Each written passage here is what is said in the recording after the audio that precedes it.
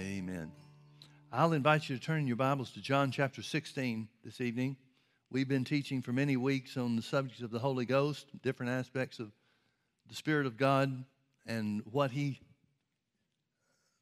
will do for us, has done and will do for us.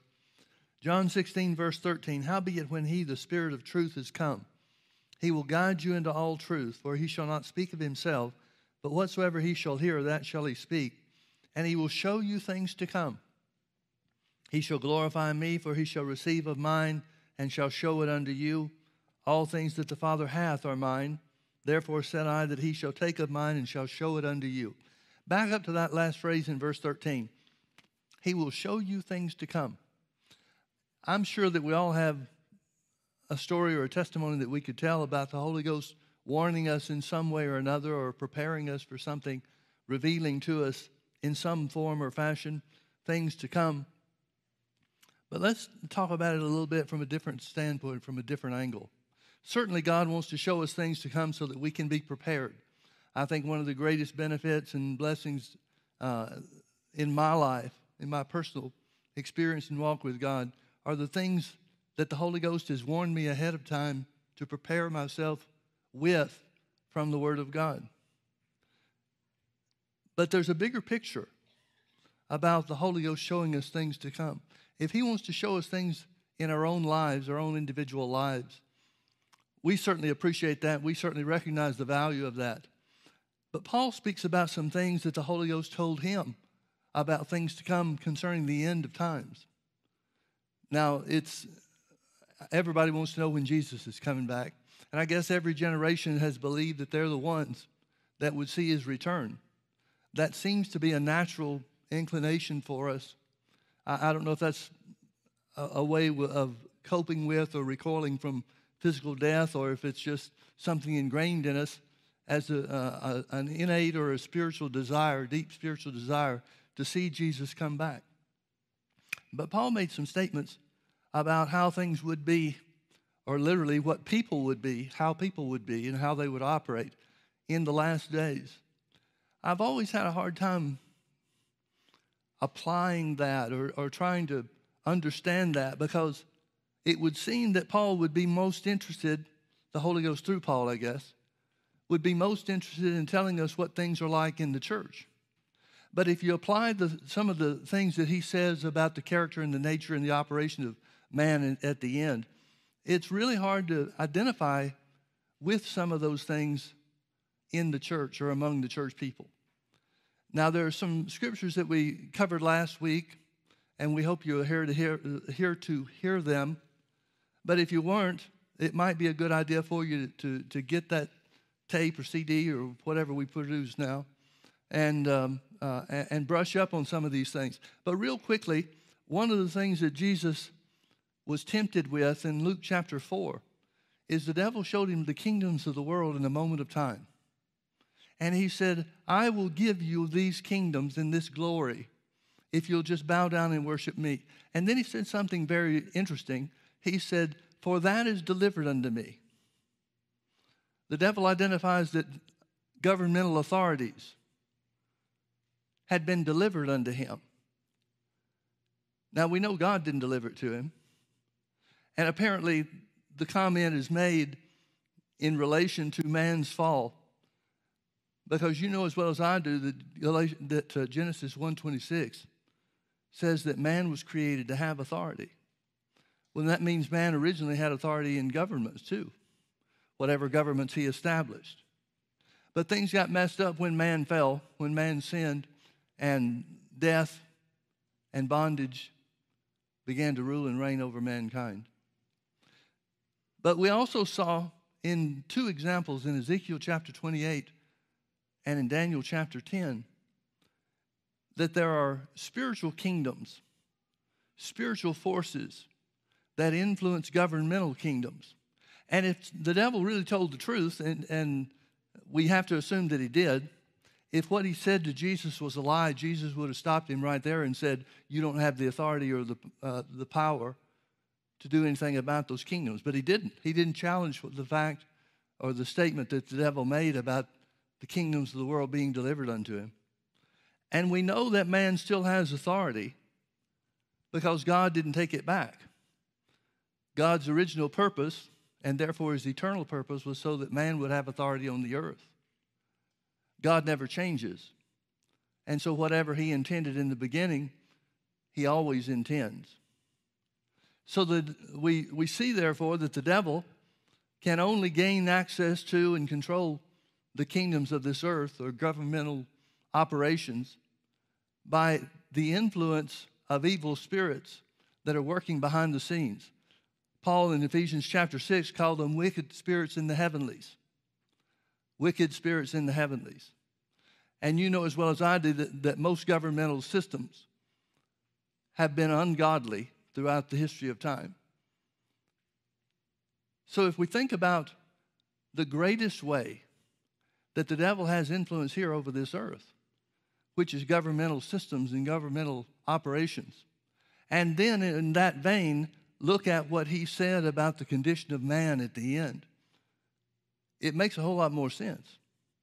Turn with me to 1 Timothy chapter 4. I'll show you some of what I mean. 1 Timothy chapter 4, beginning in verse 1, it says, "Now the Spirit speaketh expressly."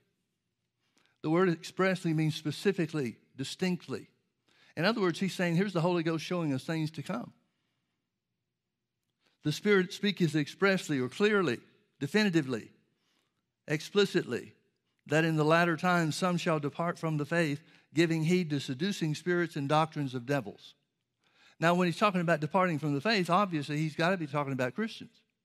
You can't depart from the faith if you're never a part of the faith or in the faith. So he's talking about the church, or at least the impact of the law of sin and death that's operating in the earth, the impact on the church.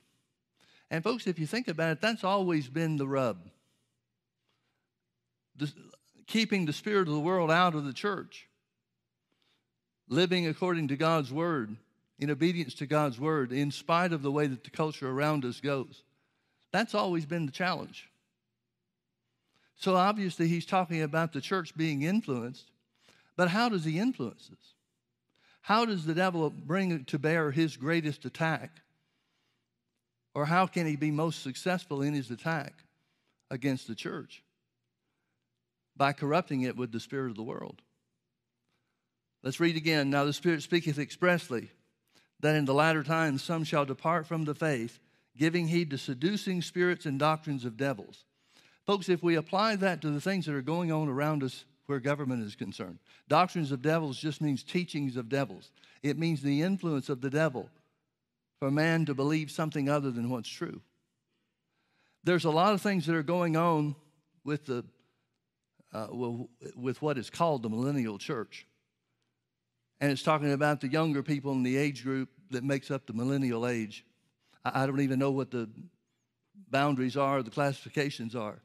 But there's a lot of millennials, pastors, that have lost sight of the Word of God to whatever degree they ever had it. And there are young people, primarily, that have been influenced by the education system so that they have substituted, or they are substituting, social justice, so-called social justice, to replace the Word of God.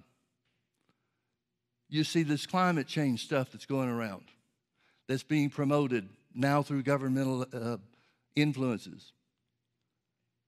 And you've got a lot of Christians, again, it's primarily young believers, young Christians, or younger people that are Christians, maybe that's a better way to say it, because of their indoctrination through the education system. But you've got a lot of churches now that are either falling away completely or changing direction away from the Word of God to be a more relevant, well, how do you describe it? I don't even know. To be more relevant to the day and the world that we live in with the things that they've been taught are crisis events, like, for example, global warming or climate change. He goes on, and he says, speaking lies and hypocrisy, having their conscience seared with a hot iron. Now, folks, if we look at this, as I said, if we look at this in relation to or in connection to the greatest area of influence the devil claims to have, the area of influence that he tempted Jesus with, which was the kingdoms of the earth. If we look at it in that sense, and if we look at the devil's foothold, and it seems to me that politics is the area that he has the greatest influence, maybe a close second would be Hollywood, the entertainment industry. But if we recognize that his greatest area of influence is governments or governmental systems, then some of these things start making sense when we see the way that the governments are working. You may remember as well that Jesus said both in Matthew 24 and Luke 21, when he told the disciples, they were talking to him about the temple, Herod's temple. And Jesus shared with them that there was coming a day where there wouldn't be one stone left on top of another. And that's exactly what happened in 70 A.D. when Titus, the Roman ruler, emperor, sacked the city of Jerusalem. He took apart the temple, brick by brick and stone by stone. And the reason for that, they tell us, the historical records tell us, is because in the mortar between the stones, there was a mixture of gold dust used with whatever mortar type stuff they had and developed in their day. And so Titus literally had the temple dismantled, brick by brick or stone by stone, to get to the gold dust that was in the mortar that was holding the stones together. And so it was exactly what Jesus said that it would be. And then the disciples talked about or asked him some of the things that he said about the end times. And they asked him, when will these things be and what should we look for? Now there's a gazillion signs for the second coming of Jesus. No signs for the rapture. But if we look at the things that are described that will be in place or things that will happen concerning the second coming of Jesus, then we can pretty well identify what things will look like before the church leaves. And of course, I'm talking about before the church is caught up and raptured. Now, let me back up a little bit and see if I can make these things clear. To be honest with you, this is my third attempt at trying to get some of this stuff out of my heart, and I haven't been very successful at it so far. So I'm going to do the best job I can tonight. If it works, maybe we're through. If it doesn't, I'll try it again next time. But when Jesus starts talking to the disciples, he gives them several signs, tells them about things that will be in place. But one of the first things that he says, take heed that no man deceive you. He identifies at the time of the end, and let me differentiate between the rapture and the second coming. The rapture of Jesus, the rapture of the church, is when Jesus comes and takes the church with him to heaven. Now, there are three schools of thought on the rapture. One is pre-tribulation, or that it will occur before the 7 years of tribulation begin. The other is mid-tribulation, where 3.5 years into the 7 years of tribulation, the church is caught up into heaven. And the other is post-tribulation, so that the church will be caught up when Jesus comes back. Now, folks, at the end of the tribulation, the Bible says that Jesus will come back in power and in glory. That's the second coming of Jesus. The first coming was when he came to the earth as a man, born of a virgin. The second coming is at the end of the tribulation period. The rapture, however, is in one of those three time slots, either before the tribulation, middle of tribulation, or after the end of the tribulation.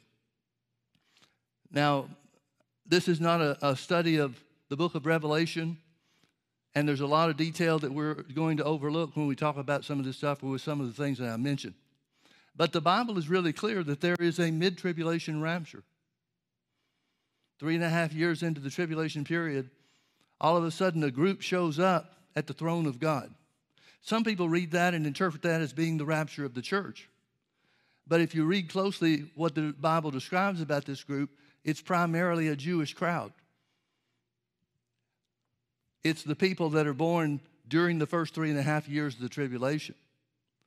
The Bible, however, concerning the church, Paul tells us that the church was not appointed to wrath. Well, the wrath of God is what the tribulation is called. Jacob's wrath is another thing another title that's given to the tribulation period. So if the church was not meant for wrath, not appointed unto wrath, then that would have to mean that the tribulation period has not yet begun when the church is raptured, if you accept the pre-tribulation account. Well, if the church wasn't appointed to wrath, then the greatest outpouring of God's wrath on the earth, which is that 7 years of tribulation, the church can't be caught up at the end, and the church can't be caught up in the middle. Even though some people come into the church, they're not born again or saved before the tribulation takes place, before the rapture takes place, but they get saved during the first 3.5 years. Now, saying all that, recognizing that there really are no signs, Jesus said, no man knows the hour when he comes. Well, we can certainly know the hour when he comes back in glory at the end of the tribulation. There are some very clear guidelines on when the tribulation starts, and all you have to do is count 7 years from the beginning point of the tribulation and identify when he's coming back then. But he talks about coming for the church as a thief in the night. He doesn't come back at the end of tribulation as a thief in the night. He comes back by rolling the sky back so that everybody can see the throne of God and Jesus returned to the earth. He comes back as a triumphant King of kings and Lord of lords. But again, that leaves us to decide when the rapture takes place. Folks, I firmly believe that the rapture takes place before the tribulation begins. In fact, I don't know if I was ever taught this in the Baptist church that I grew up in, but it was certainly implied. Maybe I just got the wrong idea from what they thought. I don't really think so. But maybe it was me instead of them. But I always had the idea that if the rapture occurred on a Friday, then Saturday the tribulation begins. But there's really no scripture to support that. The church could be gone for a period of time. I don't think it would be a long period of time. But the church could be gone for several years before the tribulation begins. We know what begins the tribulation. Ezekiel chapter 38 tells us about a war of a coalition of armies led by Russia. Iran is one of the key players in this as well. But it's primarily Muslim nations throughout the Middle East and some in Europe that attack Israel.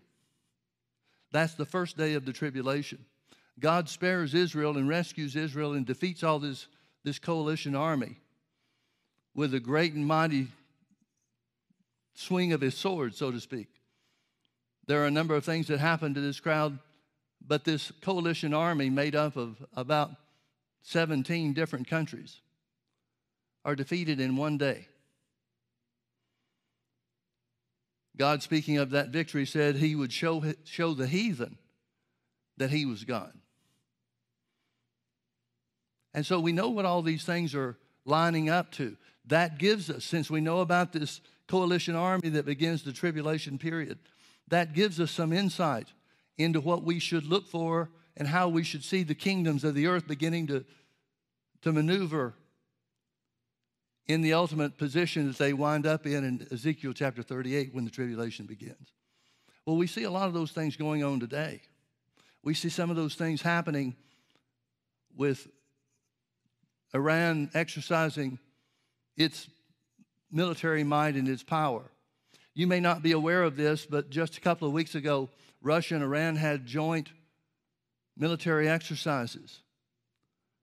Well, that speaks exactly to what the prophecy refers to, as Russia and Iran are the leaders of this coalition army. There are a lot of other things that are taking place as well that are indications of where we are on the timeline. One of the things that I find interesting is if you look at all the times that Jesus was speaking to the multitudes, you can find only one place where he rebuked the multitude. Now, there were places where he rebuked the Pharisees. That almost was a regular occurrence. But there was only one place in Scripture where Jesus rebuked the multitude. And that was when he said to them that they can look at the sky and predict what the weather was going to be like tomorrow. but they could not discern the signs of the times that they were in. So the only time Jesus rebuked the crowd was when they didn't understand where they were concerning God's plan and God's visitation to them. Well, if that concerned him then, that should still concern us now, shouldn't it? Shouldn't we know where we are on God's timeline? Now, we can't be sure about everything, but we can certainly look at some things to see how they line up. So in Matthew chapter 24, when Jesus is talking to the disciples, answering their questions about the end, one of the things that he says is, behold the fig tree. When the branches start to produce leaves, you know that summer's at hand. Luke's account says it this way. The fig tree, by the way, is a representation or an illustration, an example of Israel. So in Matthew 24, Jesus says, look at Israel when you want to know how things are progressing or when the end will come. Then in Luke chapter 21, he says, behold the fig tree and the other trees. So Luke's account adds not just looking at Israel, but also looking at the other nations of the earth as well. Now, folks, there are some significant things that have happened to Israel in our generation. In 1948, Israel became a nation again at the displeasure of all the surrounding nations that are still arrayed against Israel today, like Lebanon and Syria and so forth. Then in 1967, Jerusalem was recaptured and placed into the hands of the Christians. Placed in the hands of the Jews. It was restored from Muslim rule or taken out of Muslim rule and given back to the Jews. Now, in both of those cases, Jesus said that the generation that sees these things are the ones that he'll come back for, speaking of the rapture. Well, 1948 and 1967, I'm not sure how much further we can go for one generation to see both of those things. I don't know how to do the math on that. If you do, let me know. But if we look at the nations, and here's another proof to me that if we can look at what the devil is doing concerning governments, then we can get a clearer picture of where we are on the timeline. Now, some people would say, well, why do we need to know? Well, if you're playing in a sporting event, if you're playing in a football game, don't you want to know how many minutes are left on the clock?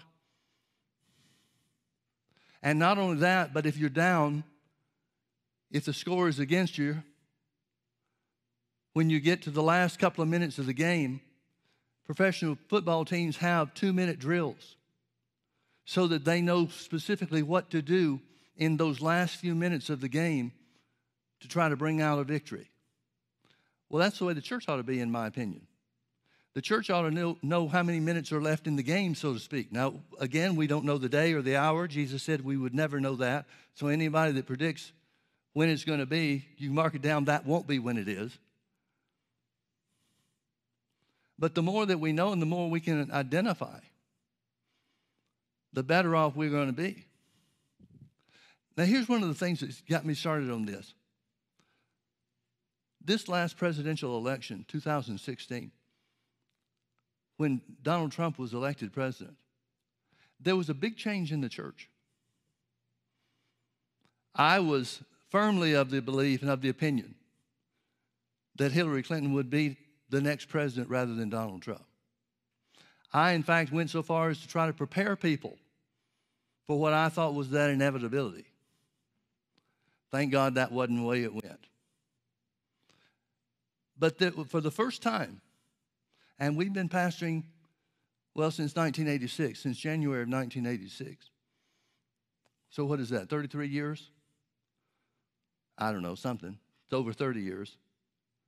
But for the first time, I had people leave our church over politics. It stunned me. And I didn't realize right away, it took me a while to figure it out, but I didn't realize right away that there was a shift that took place in November of 2016. It caused a division among Christians that should never occur. Now, folks, I'm not about politics. I keep up with current events. I keep up with what's going on around me in measure. Even that I don't pursue like I used to. And I'm not trying to turn Democrats into Republicans. I'm trying to make people strong spiritually. See, I'm of the opinion if we're strong spiritually, if we know the voice of God, if we look to God to lead us and guide us in everything that we do, that would include our politics. That would include our votes or the basis for our votes. But I've always been upfront by saying politics is not going to save America. But right on the other hand, there is without a doubt to anybody with any level of spiritual wisdom to them whatsoever, any kind of spiritual insight, there is without question something that has taken place over the last 3 years. And it's been in the works for a lot longer than that, don't get me wrong. But something specific has taken place in the last 3 years, and that is evil has found a voice in America. That voice is the Democratic Party and the American mainstream media. Things that might be hinted at before the last 3 years, before the last election that took place, presidential election that took place. Now people are right out in front about it. There's never in the history of America been a godless political party, at least admitting to be a godless political party, but there is now. There's never been a media assault on our freedoms like there is and has been over the last 3 years. We're living in a different day than we did even 5 years ago. Now, with that in mind, let's read some of these scriptures again. Now, the Spirit speaketh expressly that in the latter times some shall depart from the faith, giving heed to seducing spirits and doctrines of devils. Could those seducing spirits and doctrines of devils be political positions? Or maybe we should ask it this way. Does the devil want to seduce you away from the truth so he can fulfill his plan and his purpose in America? Well, that would have to be yes. Could seducing spirits and doctrines of devils result in a skewed idea concerning climate change or global warming or whatever they call it nowadays? Well, obviously it could. Speaking lies and hypocrisy. Folks, there's not too many things that are taking place in the American government and the politics thereof that don't fit that bill.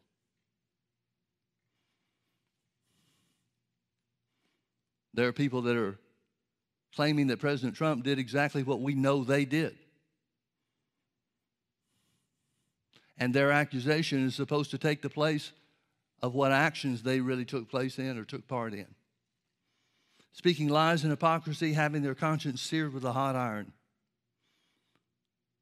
It seems to me that in American politics, particularly with the Democrat Party, and again, I'm not saying the Republican Party is God's will or his vehicle or the way he operates in the earth. I don't think God's a Republican any more than he's a Democrat. I know he's not a Democrat, but that doesn't make him a Republican. Having their conscience seared with a hot iron. It's amazing to me the ease with which people lie, knowing full well that their lie can be proven to be a lie, and they lie anyway. Forbidding to marry and commanding to abstain from meats. I'm not sure what forbidding to marry is going to look like. Jesus said, as in the days of Noah, so shall the Son of Man be. He said the people of Noah's day were eating and drinking, marrying and giving in marriage. So I'm not sure how that lines up with what Paul is telling us the Holy Ghost said concerning forbidding to marry. Could it have something to do with the transgender or the homosexual agenda and the things that are taking place? Yeah, I guess so. We haven't seen clearly what that would be yet. But notice something else it said, commanding to abstain from meats. Folks, one of the things about this global warming stuff is because they've now identified one of the greatest sources of methane gas on the planet comes from cows. So you got to get rid of the cows. Well, who's going to say, okay, get rid of the cows that likes to eat meat? But have you noticed or have you read anything about these attempts that people are trying to make hamburgers and beef out of plant protein and that kind of thing? Why in the world would anybody even experiment with that? How in the world does that make sense? Well, if laws are passed and enacted concerning what the Democrats want to do concerning global warming, it's going to be the only fallback position anybody has. Now, is that the way it's going to go? Well, if we're interpreting what the Holy Ghost is saying to be right, then yeah, it has to go that way. Forbidding to marry and commanding to abstain from meats, which God has created to be received with thanksgiving of them which believe and know the truth. Let that sink in. Those that believe and know the truth. Those that believe and know the truth. There's a lot of the modern day church that don't know the truth. Now, if they don't believe and know the truth, if they don't fall into this category, it doesn't mean God doesn't love them. It doesn't mean God doesn't have a plan for them. I'm talking about Christians. Because there are a lot of Christians that have the wrong idea about how the country ought to go and what the country ought to do. God doesn't love them less because they have a skewed idea or an incorrect idea. But let me draw you back to the first thing, one of the first things that Jesus said about the end, and this again is in Matthew 24 and Luke 21. Jesus said, take heed that no man deceive you. Take heed that no man deceive you.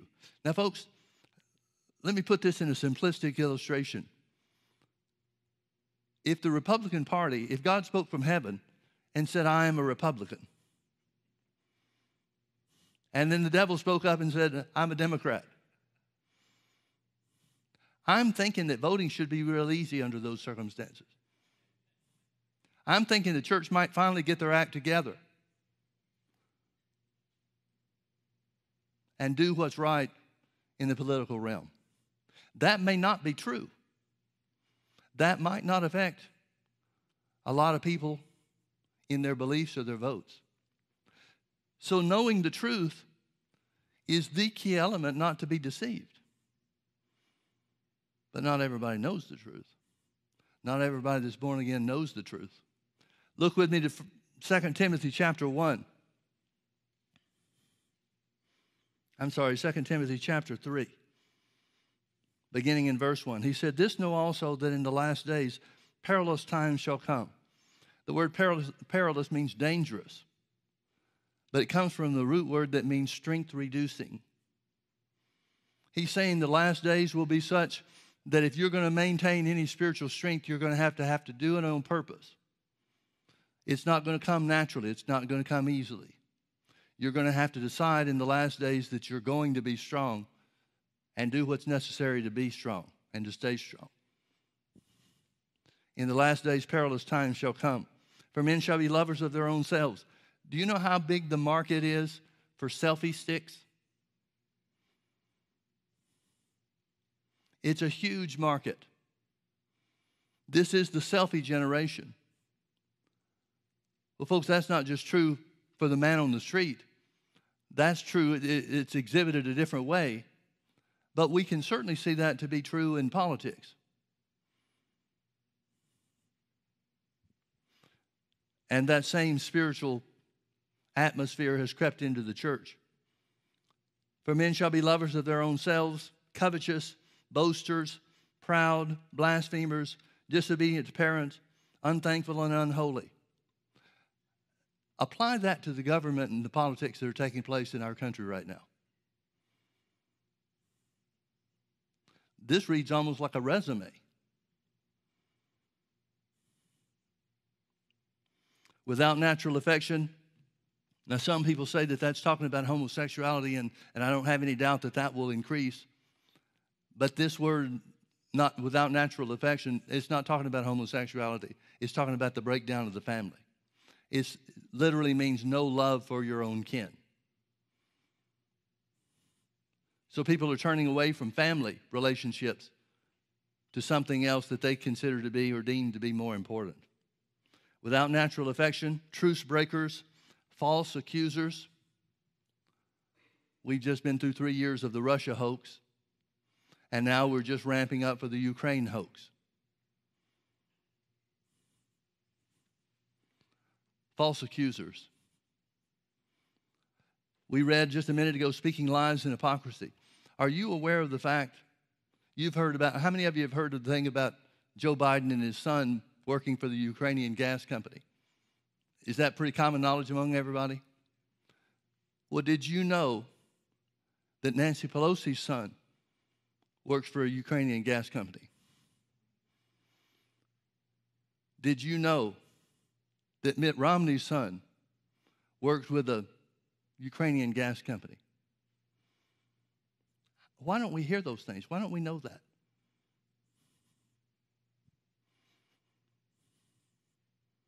One of the things President Trump promised to do is drain the swamp. I think we're just finding out how big that swamp is.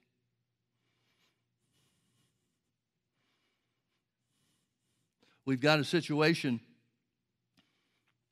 where a whistleblower or two, maybe more by now, I don't know, we'll see, where the accusations are made in spite of the fact that we have the transcripts of the call itself that the whistleblower is blowing the whistle for. And the accusation is given more credibility than the truth of the transcript itself. Does that make any sense to anybody?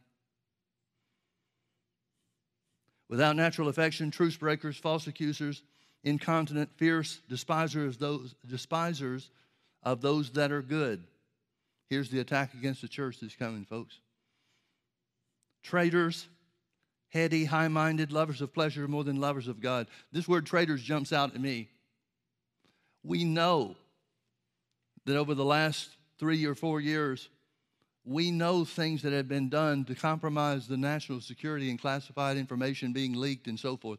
We know the people that have done these things, and nobody seems to care. How do these people not go to jail? 5 years ago, they would have gone to jail. 5 years ago, there would have been a totally different attitude in the country among the people. But it's like ho-hum. How do these people not go to jail after breaking the law in such a blatant manner? Sharing classified information that nobody's supposed to have. Verse 5, having a form of godliness but denying the power thereof. From such turn away. Having a form of godliness but denying the power thereof. One of the most recent things that have happened is when this impeachment inquiry, before it really started gaining steam, it was just a couple of weeks ago that Speaker of the House, Nancy Pelosi, said that she was going to prayerfully consider the impeachment proceedings. Well, since she has chosen to go forward with it, I guess she got her answer in prayer, huh? And I guess we shouldn't expect anything more than what has happened, because I remember that she also prayerfully considered her stance on abortion some years back. Having a form of godliness, but denying the power thereof. So I guess since she prayed about it and came out with support for abortions, 300,000 babies killed each year, over 2.5 million since the time that abortions were made legal in this country. I guess we have to conclude that God's all in for abortion. Folks, does anybody really believe that? Even people that support the Democrats' position, do they really believe that God's on that side?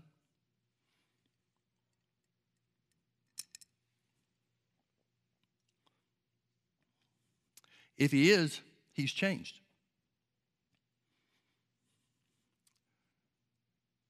Because the Bible clearly says, thou shalt not murder. King James translates that into thou shalt not kill. But it's not the word kill, it's the word murder.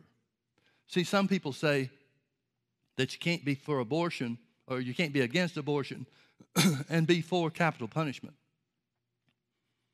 because they take the position that killing is killing. And the Bible doesn't take that position at all. The commandment is not thou shalt not kill. The commandment is thou shalt not murder. Murder is the shedding of innocent blood. Now, I don't know what qualifies as the shedding of innocent blood more than abortion. But there were times where God told Israel, when David was king, there were times where God told Israel to go to war with their enemies and kill them all. Well, that wasn't shedding innocent blood. Capital punishment is not shedding innocent blood. But abortion certainly is, and always will be. No matter what governmental powers do what, it will always be the shedding of innocent blood. Look with me to 2 Timothy chapter 4.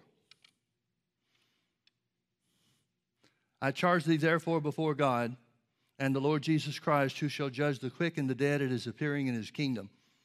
Preach the word. Be instant in season, out of season. Reprove, rebuke, exhort with all longsuffering and doctrine. For the time will come when they will not endure sound doctrine, but after their own lust they shall heap to themselves teachers having itching ears, and they shall turn away their ears from the truth and shall be turned unto fables. The word fable means fiction.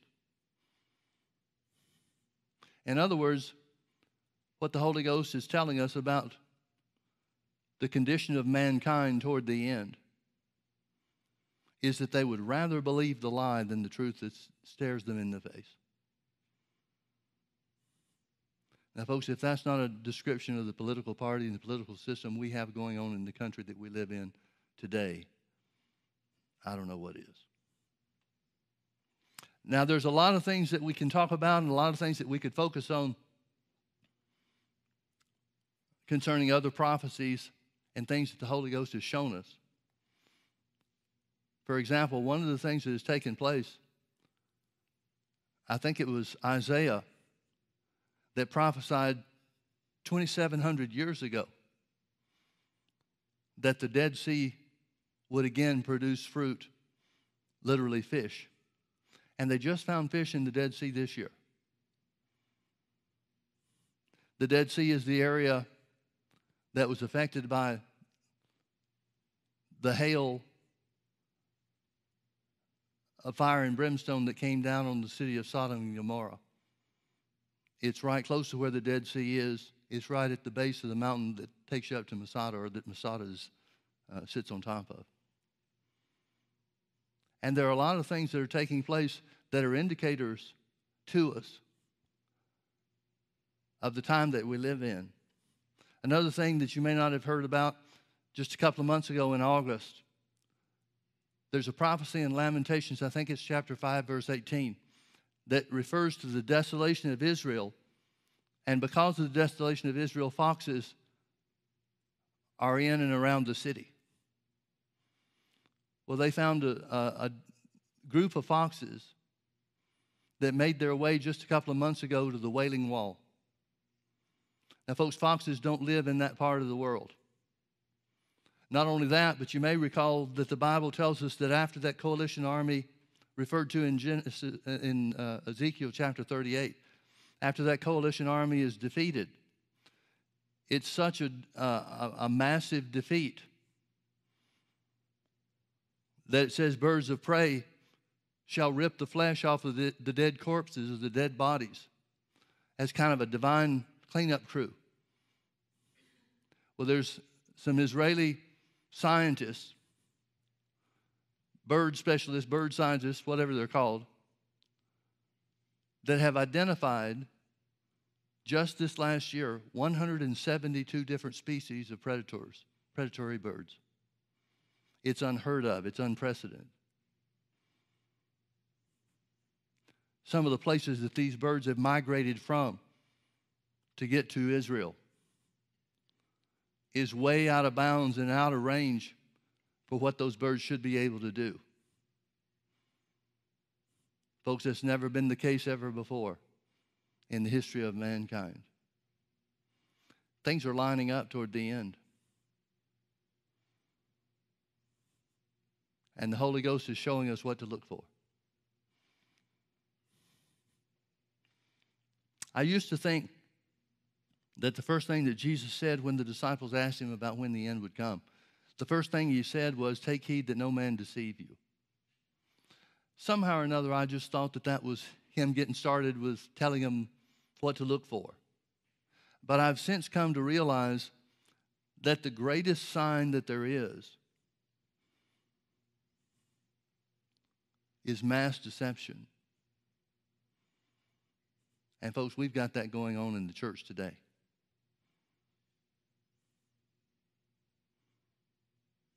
It's happening all around us.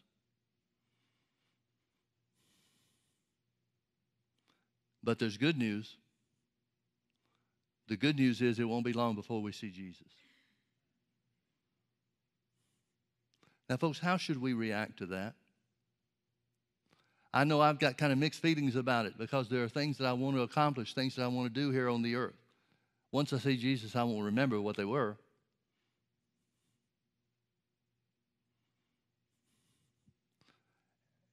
And I think it's safe to say that as much as we are able to understand, we still have some time. But folks, we should be so beside ourselves in anticipation of Jesus' return, excited that his return appears to be shorter and shorter, the hour nearer and nearer before we see him. We should be so thrilled at that prospect that we should live our lives and should be living our lives like it's the last couple of minutes of the game.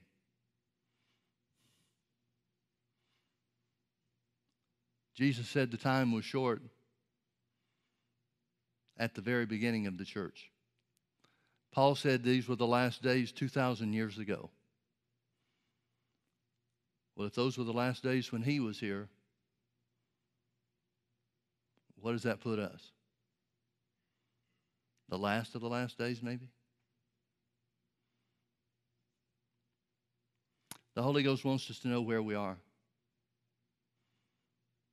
so that we can live all in for the kingdom of God.